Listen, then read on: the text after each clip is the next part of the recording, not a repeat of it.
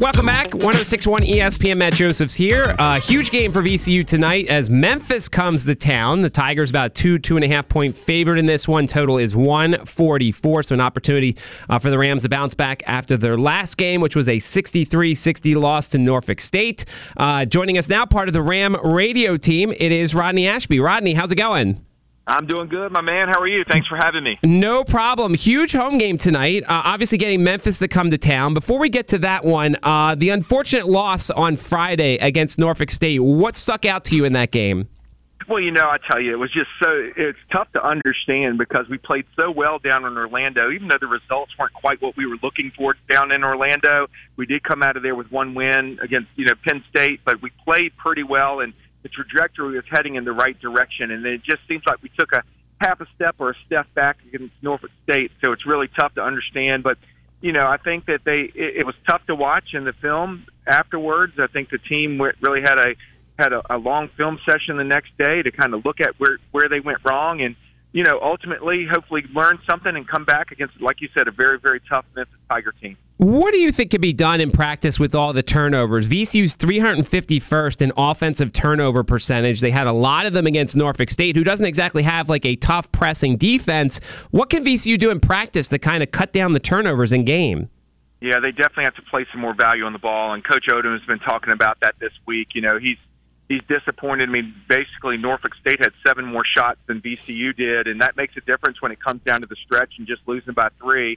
You think if you could have saved a couple of those balls that you let loose, it could have been a tighter game or even come out with a win, even the way we played. So, ultimately, you've got to place some more value on the ball, make sure that you're getting people with the ball in the right places, and, so that they can be successful. You don't want putting people where they have to extend their skill set every single time down the court, and I know that Coach Odom and his staff are working to do that. Obviously, there's not a ton of size on this team, but some of it has kind of been a little bit disappointing. Kwaney with only 7 minutes last game. Roosevelt Wheeler, who I think we were all excited about because he was coming home, he only plays 4 minutes. What would you like to see the big guys on this team do a little bit better?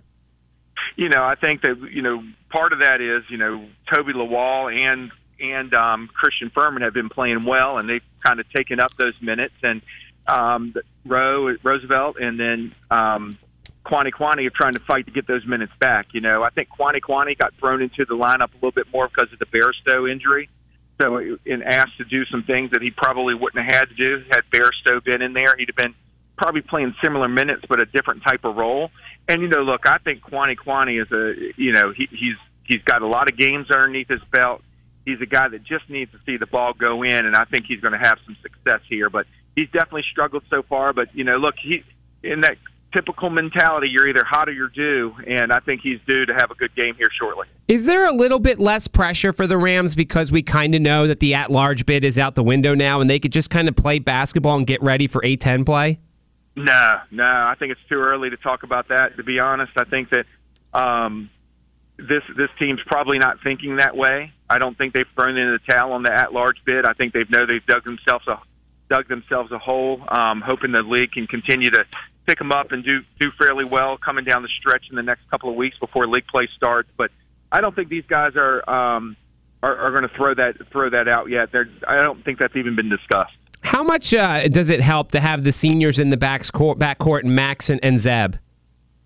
I think it makes a difference, but, ultimately that's got to turn into production, right? You talk about the turnovers, and it hasn't come a lot from those positions. If you take a look at the turnovers in the last game, everybody had them. Everybody got in on that act. So I do think it helps calm the court down a little bit when you've got those two guys. But, again, they haven't played together, and you're putting together all these new players and learning a brand-new system, new coaching staff.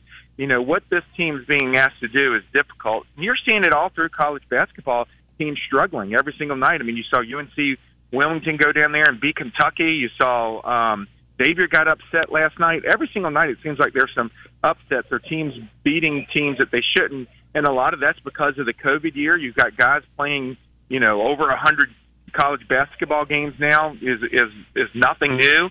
And they got a lot of experience on the court and some of these non-brand name type teams, and they're coming out and they're winning. And, VCU's got to come out and start to produce some of those as well. What do you think about this offense being, 46% of their shots have come from three-point land. Do you think that's a little bit too much? Obviously, it's part of Ryan Odom's system, but would you like them to maybe not settle for as many threes and try and get inside a little bit more? Well, I think it's when you shoot the threes, right? I think what Coach Odom and his staff want to do is that we're okay if you shoot the three, but let's try to get one more pass, one more dribble penetration to get the defense off kilter, one more, paint touch before you start shooting the threes. I think some of those threes that we've gotten, we can get at any time in the shot clock, and they'd like if you're going to shoot those threes, shoot them later in the shot clock to see if we can get a better shot first. So Memphis comes to town. They're 5-2. I'm not quite sure who your sponsor is for the scouting report, but how about a little scouting report for the Tigers tonight? Well, look, they come in and they've played very well. They've got wins over Missouri. They've got win over number 20 Arkansas.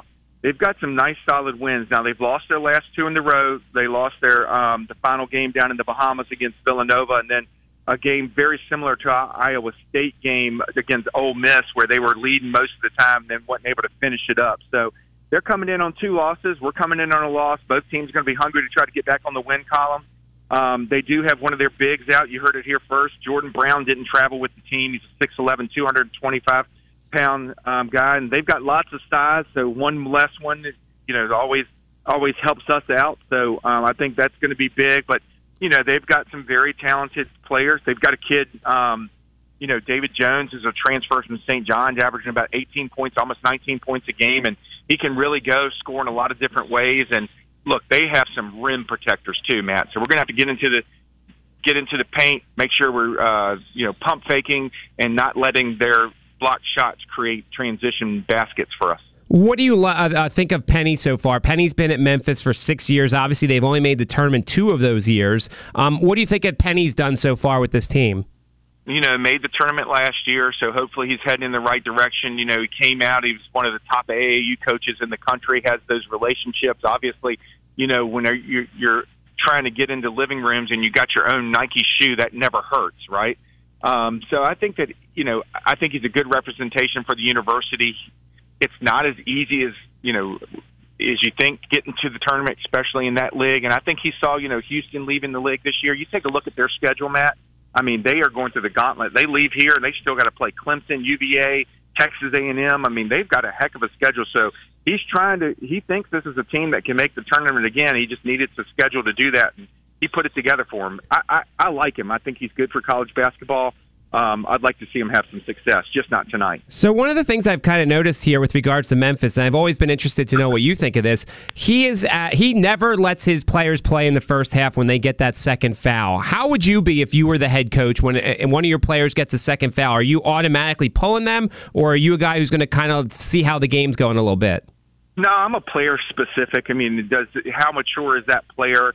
Do I feel like that those fouls were ones that they earned or ones that they kind of got the wrong place, wrong time type situation? So I'm a player-by-player type situation, but I'm not a solid rule, get 2 players, get 2 fouls and sit them out the rest of the thing. You can't take them with you.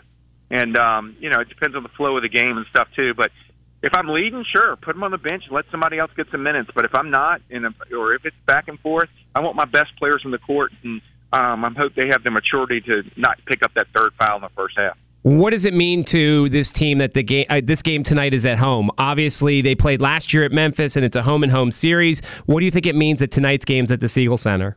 Well, I mean, it means a lot to the community. I think people don't understand how hard it is to get a team like Memphis to come into town, and the fact that they were willing to do it in a home-and-home type situation is commendable to Penny and the type of program he's running right here. And again, you take a look at his schedule; it's a gauntlet. So I think it's really big for the community. Hey, there's still some tickets left. Love for people to come out and support the Rams tonight.